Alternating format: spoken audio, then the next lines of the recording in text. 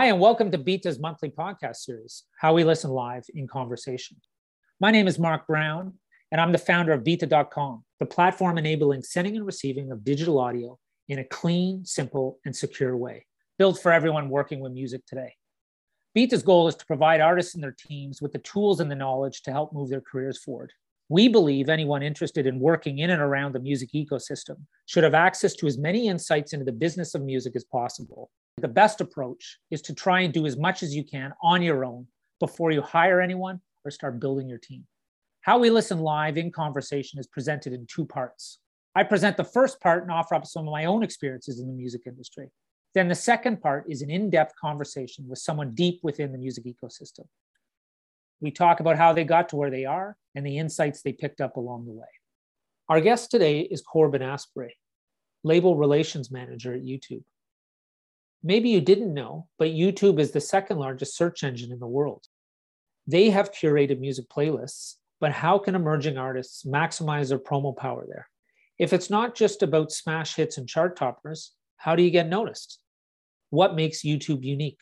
This episode is filled with tips and tricks when it comes to taking full advantage of what YouTube has to offer to move a music career forward. Here's our conversation.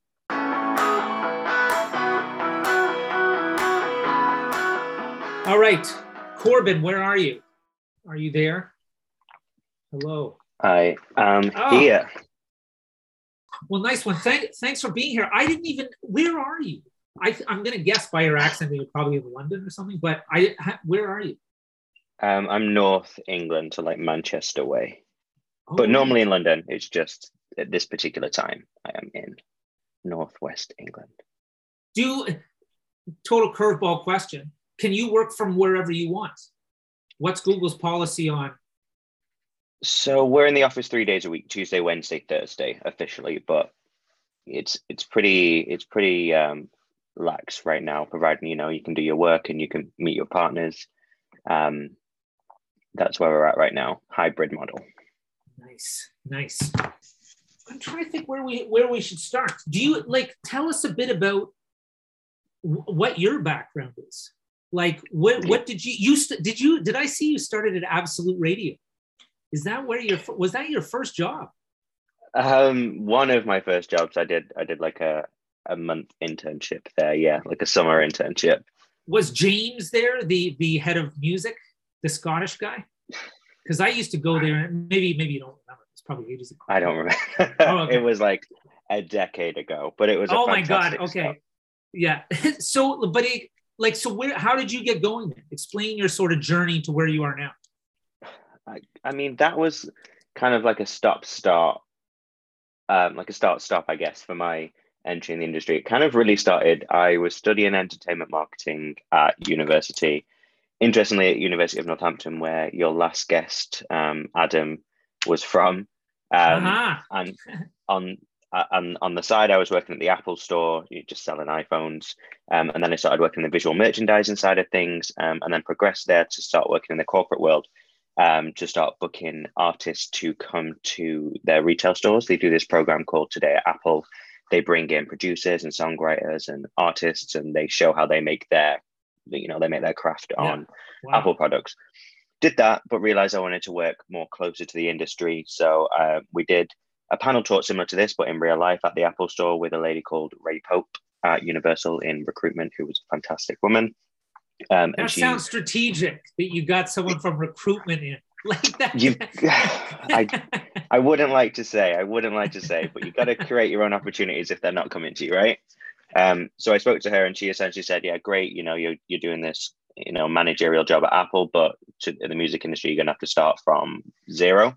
So an internship came for Universal Music to work in their international marketing department. So I left Apple, went to Universal, stayed there for 2 years, and that role was kind of when an artist is on tour, you would figure out which radio shows they should go to when they're performing in Holland. You would figure out which TV shows they would need to go on when they're in, Australia. And then about 4.5 years ago, YouTube approached me because they were launching their streaming service. So I took that and have been there ever since, really. And so you said that's super interesting. Like you said, they came to you. YouTube came to Yeah. you. How do you? People are going to be like, how do I get that to happen? Like, how does that work? So that was a recruitment agency reached out. Okay. It was initially a temporary role, actually. It was a 3-month position. And I thought, even if it doesn't come to anything, I think it's super exciting to be part of a new streaming platform launch. So I took the role, took the risk, and it paid off. So like, before we talk about this, because it's interesting that you mentioned the word new streaming platform. Like, what is your job so everybody understands sort of what perspective you have and what your responsibilities are? So my title is Label Relations Manager. So I work with some of the major labels, but a lot of the indie labels as well, Believe, AWOL, the BPI, AIM. And my role is to educate all of those parties on what the latest product launches are at YouTube, the best practices, the marketing programs that are available, but also work with them to figure out what their priority releases are. And then I take that information and I work internally to figure out how we can support both emerging artists and established artists, whether that's social support or billboards or playlisting or funding or live streams or events, just to, either nurture the next generation of talent or to do something kind of only YouTube can do with superstar artists. Yeah. And then did you say also you do other talks and stuff? Did you just do something the last couple of weeks? Like, do you speak so I to just did smaller groups or artists or?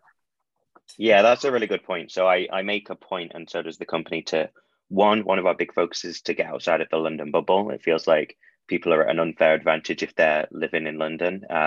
So we do a lot of great things with. We have a partnership with the Northern Irish Music Prize, for example, with the I think there's the Scottish Awards, and I was just at Liverpool Sound City as well. Like I was saying, one, to get outside outside the London bubble is really important, but two, to make sure that we level the playing field in terms of information. We don't want it to be informational dissymmetry. The major labels get that information firsthand from us a lot of the time, and we make a conscious effort to join things like Sound City and talks like this. And I'd probably say I do one of these at least once a month, just to make sure that everybody knows the latest and greatest on YouTube. YouTube's been going for 17 years now, started in 2005, and it's continually iterating and developing products, particularly with a focus on the music community. So just making sure everybody knows the latest and greatest, the best practices, and how they can make the most of the platform. 17 years is a long time. And when I think back, it was just a place for videos. You mentioned this streaming service, and it's like, that's just an interesting choice of words. And it's like, so before we get into sort of where we are now, give me the evolution, say up to when you started. Let's do it that way. So YouTube started as this, and then things sort of changed. What's the potted history so people can get a better vibe overview? So like I said, started in 2005. It was very much a place where people would just drop their music videos, or just videos in general. The first video was a guy at the zoo, and it was like 17 seconds, which kind of ties in nicely to what we're doing now, which is all about short form content, because our first video was technically a short form piece of content. But yeah, it was a place where it kind of felt like, to the music industry, it was an afterthought. You would plan your strategy around when you would go to radio, and when you would release your single, and when it would peak at radio, and then when the remix would drop. And the music video tended to just be, we'll just upload it to YouTube when it's ready. In reality, you get on average, a 40% increase in audio streams across all DSPs when your music video is dropped. So you should be really strategic about when you're dropping that music video, which is an aside. What I'm trying to say is that, about that, because I love, we talk about timelines all the time. So that kind of info, I love it. I've already made a note, so we'll come back to it. Perfect. The great thing about YouTube is that it doesn't rest on its laurels. It continually makes new products. So about 3-4 years ago, about 4 years ago, they made something called the Official Artist Channel. So historically, you might remember, you had the channel that the artist would use as, before they got signed, and it would have their covers and it would have their acoustics. And then they'd have their Vivo channel where the official videos would then come through. And then YouTube would create this thing called a topic channel, which would merge all the remixes and the live performances and the features that artist features on other artists' videos. And so nobody really knew where to go and which one to subscribe to get the right sort of information. So we created this thing called the official artist channel, which amalgamates all those three into one.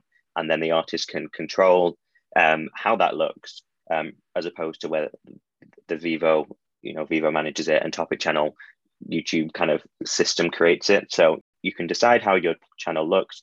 All of that content's in one home. And it just makes it more streamlined for both the artist and the user. So that was one development that's great. And the other one was a thing called premieres. And that kind of harks back to when, in the 80s, when Michael Jackson would drop a music video, it was a real moment. Like, you would gather around the TV and that would be your entertainment for the day. And YouTube didn't really have that. An artist would upload the video and all the promotion would have to be post-release. The video would go live and then you'd send it to press, or you'd share it on socials. And actually that was really detrimental to the algorithm, because those first 24-hour views are super important to signify how engaging that content is. So we created a thing called YouTube Premieres, where you can pre-upload the video to YouTube. It has a watch page, which then you can promote ahead of time, and it's scheduled to go live at a certain time. So you can say 5 p.m. on Friday, my video is going live, set that reminder button, which means that those first 24-hour views are so much more positive than if you'd have had to do that retrospectively. So those are just two examples of tools that they've been creating to cater to the music community. And then they've developed on things like premieres based on feedback from the industry. So you can now add a trailer to a premiere, so you have a little idea about what's coming. You can do a custom countdown. So rather than just a regular kind of standard countdown, you can have it look like your aesthetic for your campaign. You can do a thing called live redirect, where you do a live stream before you go into the video premiere. So all of these things are continually iterating. And now I'm excited that we're looking at YouTube Shorts and how the short form video plays into the artist ecosystem. So like, before we get into all the details, like, what is YouTube? But like, I only just realized like 2 weeks ago, oh yeah, like there's a music app. So is that the streaming platform you're talking about? Like, how does it, because we've got, like, it's easy to know what Spotify is, I guess, maybe, like in Apple Music. But tell me, how do you all view yourselves, like YouTube as a streaming, like how does it work? Yeah, I mean, you made a good point before about YouTube was just a video platform. And now we do have a streaming service. It's called YouTube Music. It's similar to other DSPs on the market. There are algorithmic playlists. There are our flagship playlists. And that's a way for us to kind of work with the industry and make sure that the right tracks at the right time are showing up. Where YouTube.com is pretty much all algorithmic. YouTube Music is a playlist ecosystem. So it takes you out of the kind of echo chamber that you might get into on YouTube.com and gives you more of a genre or theme specific playlist experience. It's primarily audio. It is video as well, but 80% of the consumption that happens is audio first and background listening. Whereas on .com, it's primarily 80% in the foreground and video. So we call it the twin kind of the twin engines of growth, right? You've got .com for video foreground, and then you've got YouTube Music, which is audio and background listening. Yeah. And they talk to each other. So if you subscribe to an artist on YouTube Music, you're also subscribing on .com. If you're looking like you like a certain genre on YouTube.com, we'll start serving that to you on YouTube Music. So it's a great complementary service, and you get it free if you're already paying for YouTube Premium. You get YouTube Music as part of that as well.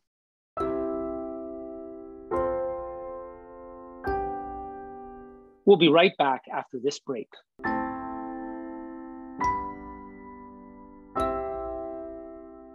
Beta is the platform that enables sending and receiving of digital audio in a clean, simple, and secure way. Built for everyone working with music today. What sets Beta apart is that it is unrivaled in taking advantage of audio files' unique properties. What does that mean exactly? Beta reads and writes file metadata, plus it converts audio file formats and delivers fast, secure, and great sounding streaming. Create, promote, and discover with Beta, made for music.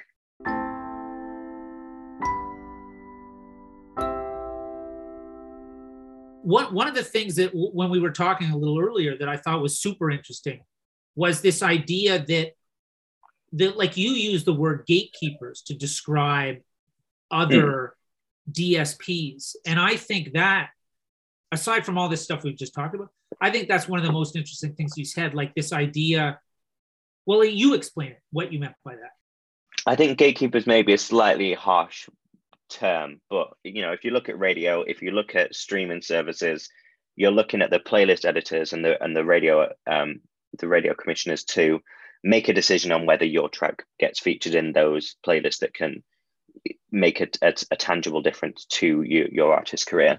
YouTube is the place where you're kind of the master of your own destiny. It is the second biggest website in the world after Google. The most viewed website in the world after Google, which also is owned by a parent company. So we have 2 billion logged in viewers every month. So a huge audience potential there. And it's, as I was saying before, there are so many people there that you can then target, and you can use all of these tools that I was speaking about before to create your own destiny and create change. And there's certain things. By using premieres and by doing these live redirects, it's a great way to build your audience. And I think YouTube's the only place where you can show the full artist story, right? Like, we talk a lot about breaking a song versus breaking an artist. And it's very easy to break a song, but you might not necessarily know that artist if you met them in the street. And YouTube is the place where you can show that full artist picture. Interestingly, we talk a lot about music videos, and we think music videos are the holy grail on YouTube. In reality, the other pieces of content, so like BTS, tour diaries, live performances, those tend to generate 3 times more subscribers than official music videos. I think the reason for that is around being more authentic. I think particularly Gen Z want to see more authenticity from their artists, and you get that from that content versus a polished music video where you don't really know who that artist is after kind of all the filters and the lenses on them. So I think if I was to give you an action item, it would be to start thinking about shoulder content when it's released, and how that plays into your official music video as well. So can you be doing teaser pieces of content? And we call it shoulder content. It's some very nondescript word, but it basically means anything that's not the official music video. And then drop the music video when you think the time's right to give you that lift on all streaming services. So to summarize this part, basically YouTube starts as a place for videos. Now it's like the starting point, but basically a much smaller part of what is possible and what you need to do to succeed on YouTube. Is that a fair assumption, that it's sort of the reverse now? What was super important is much less important? I think that's a fair statement. Someone in the comments was saying that YouTube's a place to build a community. I think that's a really good way to say it. Our big boss said the other day that other platforms are kind of the appetizer to an artist, and YouTube is where you come for the main course. And I think that's a really nice way to say it.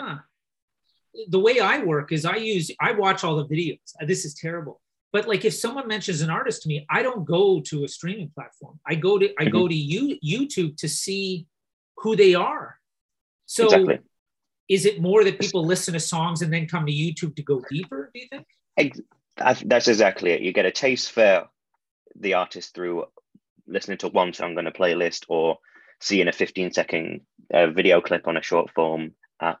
But then you come to YouTube to say, okay, who is this artist? And I think YouTube is the place where you turn passive fans into passive viewers into active fans. So we have tools on YouTube, like we have a merch bar underneath the videos now. So you can buy merchandise, you can buy tickets underneath videos now. And I think that's the place where you come to figure out who this artist is. Am I invested? Am I going to go to the show? Am I going to buy the album? Am I going to buy the vinyl? Because you get that full artist picture on our platform. Okay, so with this in mind, then, so we've got, like, I'm just sort of summarizing as we go, like the videos are not as important as they used to be because there's just so much other potential. But this idea of timelines, if people at the start used to be like, oh, YouTube's an afterthought, you just throw the video up. Timelines come up all the time that you're working 3 months up front. Like, how would you layer YouTube into that timeline? Do you have a, we don't need to do it in super detail, but it's just so that people can think, oh, when I'm doing this other thing, I should be doing this on YouTube as well. Ideally, you'd want to drop the music video at the same time as the song drops. Yeah. Because that will give you the best first 24-hour views, and then that will send positive signals to the algorithm, which will then put you in, will get you recommended more. On the platform, about 80% of views come from recommendations, whether that's on the homepage or whether that's in the up next section when you're watching a video. So it's less important to get, to spend on social, or it's less important to get a premiere on like a fader or something like that. It's the most important thing you can do is lean into the algorithm and give it signals that you're doing well. And the way to do that is to drop the video at the same time as a song so that people come to your channel as soon as possible. Following that, it's all about, we kind of talk about like tentpole moments. So you'll have the music video, which will be the big peak, but then you don't want it to then just drop off. You want to keep warming up that algorithm, keep feeding it content. And whether that's a lyric video, whether that's a tour diary, whether that's a BTS, all of that stuff is then going to push back to, the hero piece of content is the music video, right? Yeah. People are going to watch that other pieces of content and then go back to the music video. And the way you can do that is with things like descriptions and putting links in the descriptions, putting end cards at the end of your other piece of content to make sure that all these smaller moments that people are coming to will then go back to the official music video.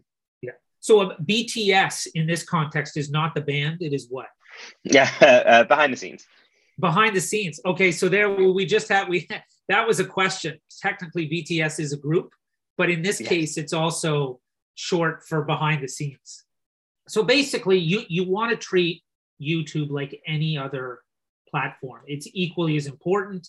It can work with all the other ones. So, like when you talk about timelines, you talk about making other content and that kind of stuff. So this is a good opportunity for us to talk about all the things that you mentioned, like the whatever shoulder content, because this is the stuff I just totally don't know. So you've got this video. What else do you need to push that video or upcoming other tracks over, say, a 2-3 month period? What kind of assets do you need? Because I guess that you can also explain all the other opportunities. Definitely. I think a lot of the time you are creating a lot of assets for socials and then don't think to put them on YouTube as well. And it's like, well, why not? The great thing about again, another product development is you can create shelves on YouTube so that you can separate by kind of era. One can be a shelf about your tour diary. So you've got this organized shelf about tour diaries, and then you've got a separate shelf about lyric videos. And so you can make it all really nice and really organized. If you've also got a hobby, if you like cooking, or if you, I don't know, I can't even think of a single other hobby, but you can have that all on your YouTube channel. Gardening. There you go. Like, yeah, exactly. Like Charlie Dimmock. You can put that on your channel and show another side to you, and you can separate it from your artistry, but still show who you are. So yeah, if you're creating stuff for socials, put it on YouTube. There's truly no reason not to. If you've got an official artist channel, you have a thing called a community tab as well. And on that, you can do polls, you can put static images. And again, it's just another way, like I was saying before, music videos are expensive, right? So you're probably going to only be able to make one every couple of months. So for those other like 10 weeks in the campaign, you've put nothing on YouTube. So using things like the community tab to put polls up, or to do put up pictures of the artwork, or to do all this behind the scenes, is just ways to kind of keep your channel top of mind for subscribers. Give them a reason to subscribe because you're regularly putting stuff on there. The other thing to mention is YouTube Shorts, which is our huge company focus. It's our short form video offering. If you go to YouTube on your mobile, you'll see it. It's like the second tab. And that's all shot on mobile, between up to 60 seconds. We have seen, particularly in Gen Z, that short form content is a huge driver of audio consumption. And the USP that we have at YouTube is that on other platforms, it's kind of a huge ask to ask someone to listen to a song, like it so much that then they have to leave that viewing experience, then kind of remember the lyrics and go to Google, type in those lyrics, find out what the song is, and then go to their streaming platform. Or they have to then get another friend to Shazam what the song is, and then they have to leave anyway and then go to the streaming platform. What Shorts has is within 2 taps of watching that video and liking that song, in 2 taps, you're then watching the official music video or you're listening to the audio on YouTube Music. So it's that kind of end-to-end service that we're hoping will be completely game-changing for the industry. If you've got high activity on your channel, does that affect the recommendation, the algorithm? Yeah. So for uploading on youtube.com, I would recommend don't post on the same day, because then the algorithm has to favor one. Ideally space them at least 2 days apart. But the more content you're giving to the platform, the more the algorithm is going to be able to kind of trial what works and what doesn't. If you've got more balls to throw at the net, you're going to have more hits, right? That's kind of how it works. If you've just got one and you throw it and the algorithm doesn't pick it up, then okay, game over. But if you've got 10, you've got 10 more shots, and the algorithm will start understanding who your audience is and start tailoring which videos get showed to who, and then you'll start growing your fan base from there. Just before we talk about some other stuff, there were some questions here. So I am understanding correctly that YouTube Music has editorial playlists. How many people is that? So are they all algorithmic, or are there human? Both. Playlists? We call it algatorial. So there's some that are purely algorithmic, particularly ones we have like My Mix that are all about based on what you've listened to historically. Yeah. And then there are some that we have a team who choose the tracks that go into the playlist, but the order of the tracks is algorithmic. So Mark, you and I might go to the same playlist, but X artist is at the top for me, whereas Y artist is at the top for you. So Abby's saying, what opportunities does YouTube give to independent artists and independent record labels, publishing companies? You don't favor one company over another, do you? No, we certainly don't. I would say, if anything, we make a conscious effort to super serve the indie community to make sure that they have the tools to succeed. I think last year we paid more to the indie community than we did to major record labels. In terms of like programs and offerings, which I think you're alluding to, we have programs like Foundry, the Foundry Fund, which I think the application's just closed, and that's a handful of artists. I think last year was 16 that we give financial support to. We give billboards, we give PR, we give priority internal opportunities. I think the good thing about YouTube is that because we're linked to Google, we've got opportunities within Pixel and Maps and Assistant and things like that. So programs like Foundry are specifically for unsigned artists.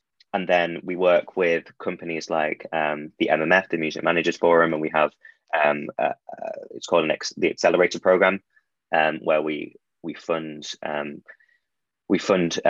select number of independent managers on a 12-month program.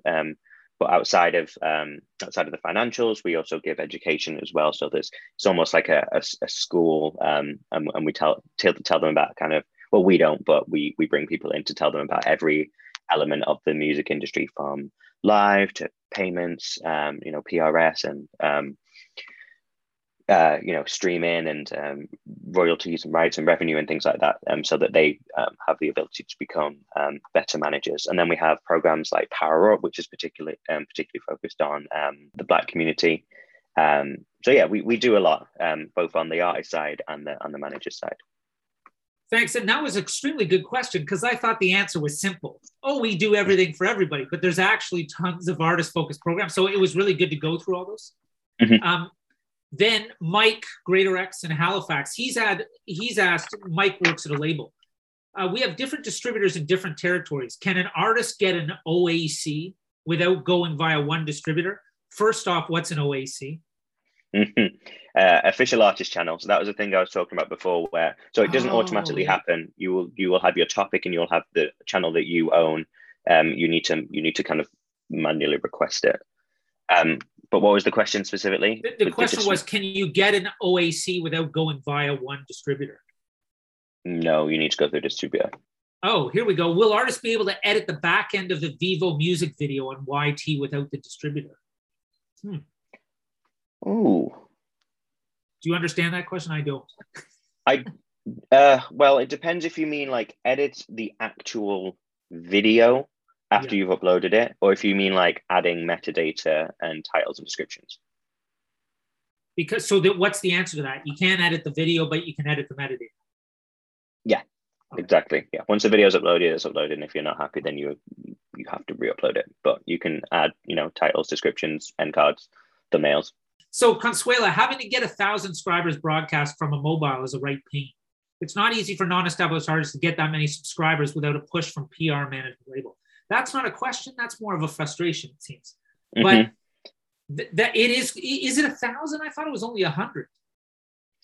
To go into the YouTube partner program, which is when you get revenue from ads, it's 1,000 subscribers and is it 300 watch time hours? Yeah, those are the two criteria. I don't know what to say back to that. Question, Consuelo. How an independent, non-performing songwriter can get more subscribers to show music to appeal to labels, to get sync deals or established artists to cover songwriter songs? Like, that's an interesting question. So how does an artist generate, like, encourage more music discovery on YouTube, say, versus other platforms? Is there anything different about it, or is it the same theory? I think there's two ways to look at it. One, we talk about like leaning into trends. So see what's popular on the platform. Don't just stay in the music lane. If you're able to partner with, a gaming creator, or if you're able to, I don't know, like when ASMR was a thing, like do that. Like go into trending and see what's trending and get your channel to do that if it's appropriate, and the artist is comfortable doing it. Because music only makes up a percentage of watch time on the platform. Gaming and sports and fashion and all these other verticals make up a lot of watch time. So if there's a way for your channel to play in those spheres, you should definitely do that. Then the other way is YouTube Shorts. It will tell you what tracks are trending. Actually, go to youtube.com/trending, find out what songs are trending right now for your market. You can change it by global, you can change it by market. And do covers of those, or you in YouTube Shorts. Like if you don't want to do a whole 3-4 minute cover, then just do like I don't know why I was up till 2 a.m. yesterday watching this YouTuber doing covers on YouTube Shorts, but he hooks me with like just the 30-second clip, and then I ended up subscribing to him. So, okay, that's that's very good, because I think that's something everybody struggles with. It's like they're starting out and they don't know how to build context. They don't know which way to go. And I think that some of those ideas are really, really good. I was just going to say, to close the loop on this, I saw Saskia say about tagging your videos as well. So yeah, you can do hashtags, make your metadata accurate. So put the lyrics in the description, put links to all your other social media platforms, have a link to subscribe to the channel. At the end of the video, make sure that you have a subscribe button, make sure that you have a playlist at the end so people can watch more of your content. At the end of the day, the algorithm is going to kick in. It's going to send the viewer somewhere else after watching your video. So make them stay on your channel by either subscribing or going into a playlist or going into your most recent music video, and title them correctly as well. So, and thumbnails as well. One, choose the right thumbnail, and two, don't choose a clickbaity thumbnail, because if you choose a clickbait one, you'll get some great views initially, but people will bounce out after the first 5 seconds because you've sold them a lie, and then the algorithm will deprioritize that video on that channel because it's not content that people are staying to engage with.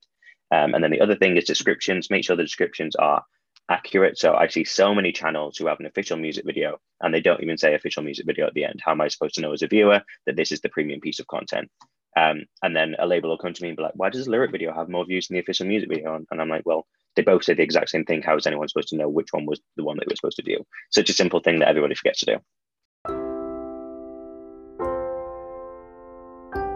Hey, Sorry to interrupt. Jen from Beta here. I wanted to let you know that each of these podcasts features a different guest. Each conversation offers up another perspective from within the music ecosystem, like Mark's talk with Amber Horsburgh, music marketing consultant, digital strategist, and founder of the School of Deep Cuts and the Deep Cuts newsletter. It's a masterclass in music strategy and marketing. Go listen to that episode. You will learn a great deal.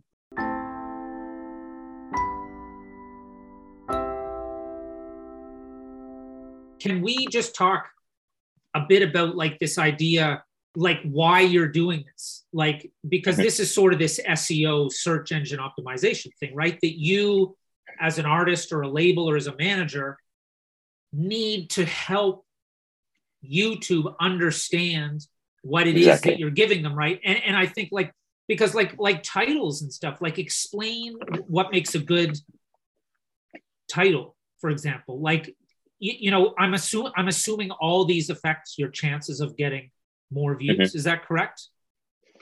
Yeah. I mean, for a music video, it's pretty simple. Artist name, comma or colon, track title, then brackets, whatever it is, official music video, lyric video, acoustic performance. If it's episodic, make sure that you put the episode in it so people know where they're tuning in, and then put it into a playlist as well so that it flows into flows in chronological order. We've already talked about descriptions. We've already talked about metadata and tagging, so I don't think there's too much to say on that. Otherwise, like trial different thumbnails, right? So try one. If you don't get as much views as the last one, try a different one. YouTube will automatically give you 3 options and predefined ones, but you can also create your own ones as well. Corbyn, do you have anything else that was on your list of stuff you wanted to talk? Because we did the best practices. We talked about all the different things on the platform. I'm trying to think if there was anything else. I think if I could leave anybody with action items, it would be one. Oh, yes. Try YouTube Shorts. One, try it as a consumer. You'll see it on the mobile app, like I said. Try creating YouTube Shorts. The great, like the product is good now. It's going to get even better later on in the year. I was saying at the talk, and I've been noticed the other day how I uploaded a YouTube short the other day. I'm not even a creator, and it got like 1,500 views.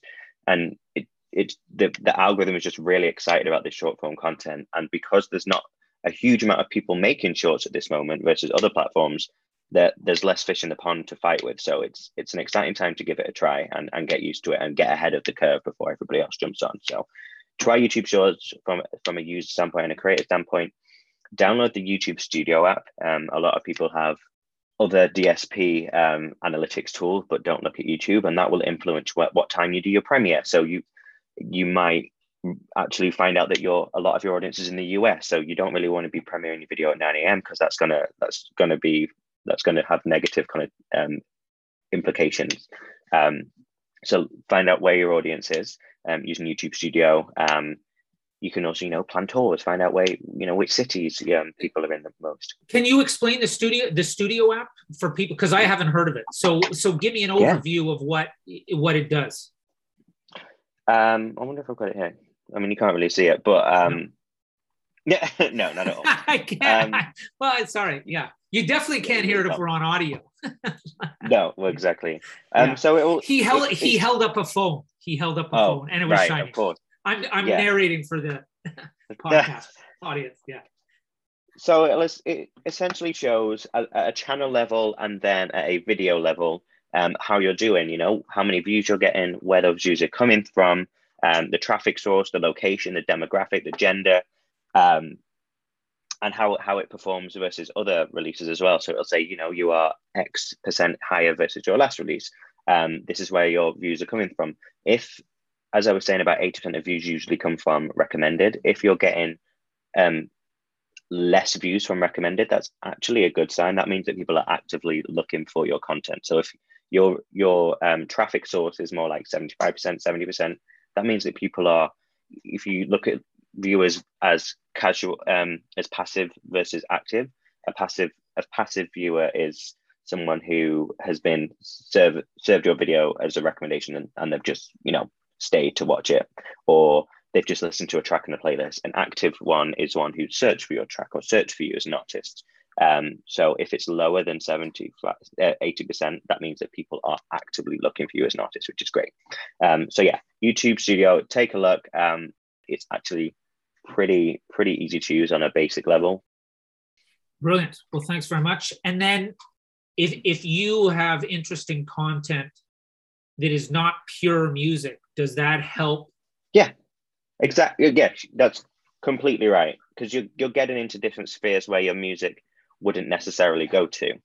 And then, yeah, if I think, and that's a really good, I was saying about cooking and gardening, topics that are kind of more music adjacent than completely unrelated are going to be in different bubbles, but the spheres are going to be closer to you as an artist. So I would 100% recommend that in terms of kind of increasing the ripple effect of the algorithm's reach. I think that's all I've got.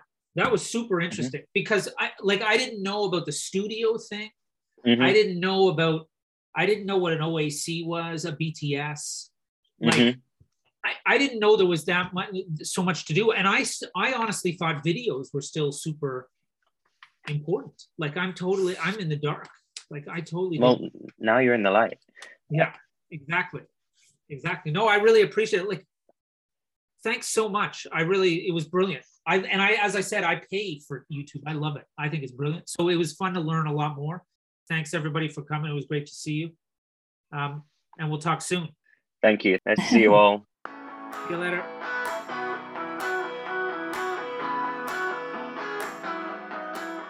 Hey, it's Mark again. Thanks for listening. I want to thank our special guest, Corbyn Asbury, for chatting with me.